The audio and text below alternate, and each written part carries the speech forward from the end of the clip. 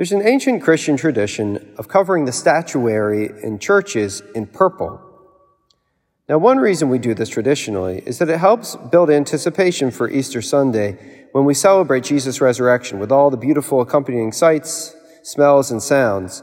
But I was also thinking how this practice, oddly enough, personalizes the very thing that's veiled. Think especially of the crucifix.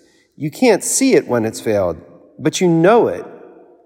You know it not just because there's a physical statue, there's a physical crucifix in your church that you can meditate on.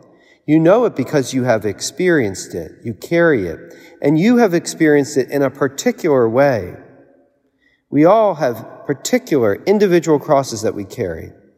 And it's important to be honest and to recognize those individual crosses, because that's the way that we follow Christ in our life. We follow him in his passion in very particular ways. So your cross is not my cross, and vice versa. But we all follow the one cross of Jesus Christ, whom we participate in. Or think about the saints that might be veiled in a church. Here at St. Pius V in Providence, we have a statue of St. Anthony. Of course, we pray to St. Anthony, especially when we lose things. So he's helped me find my keys, just like he's helped you find yours. But our keys are different. They are particular to us. They open different doors. They start different cars. They help us to get different places with different people.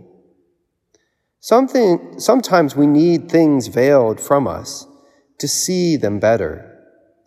Christ and his saints love you in a particular way. May you know their particular love for you, this personal love, especially this Holy Week.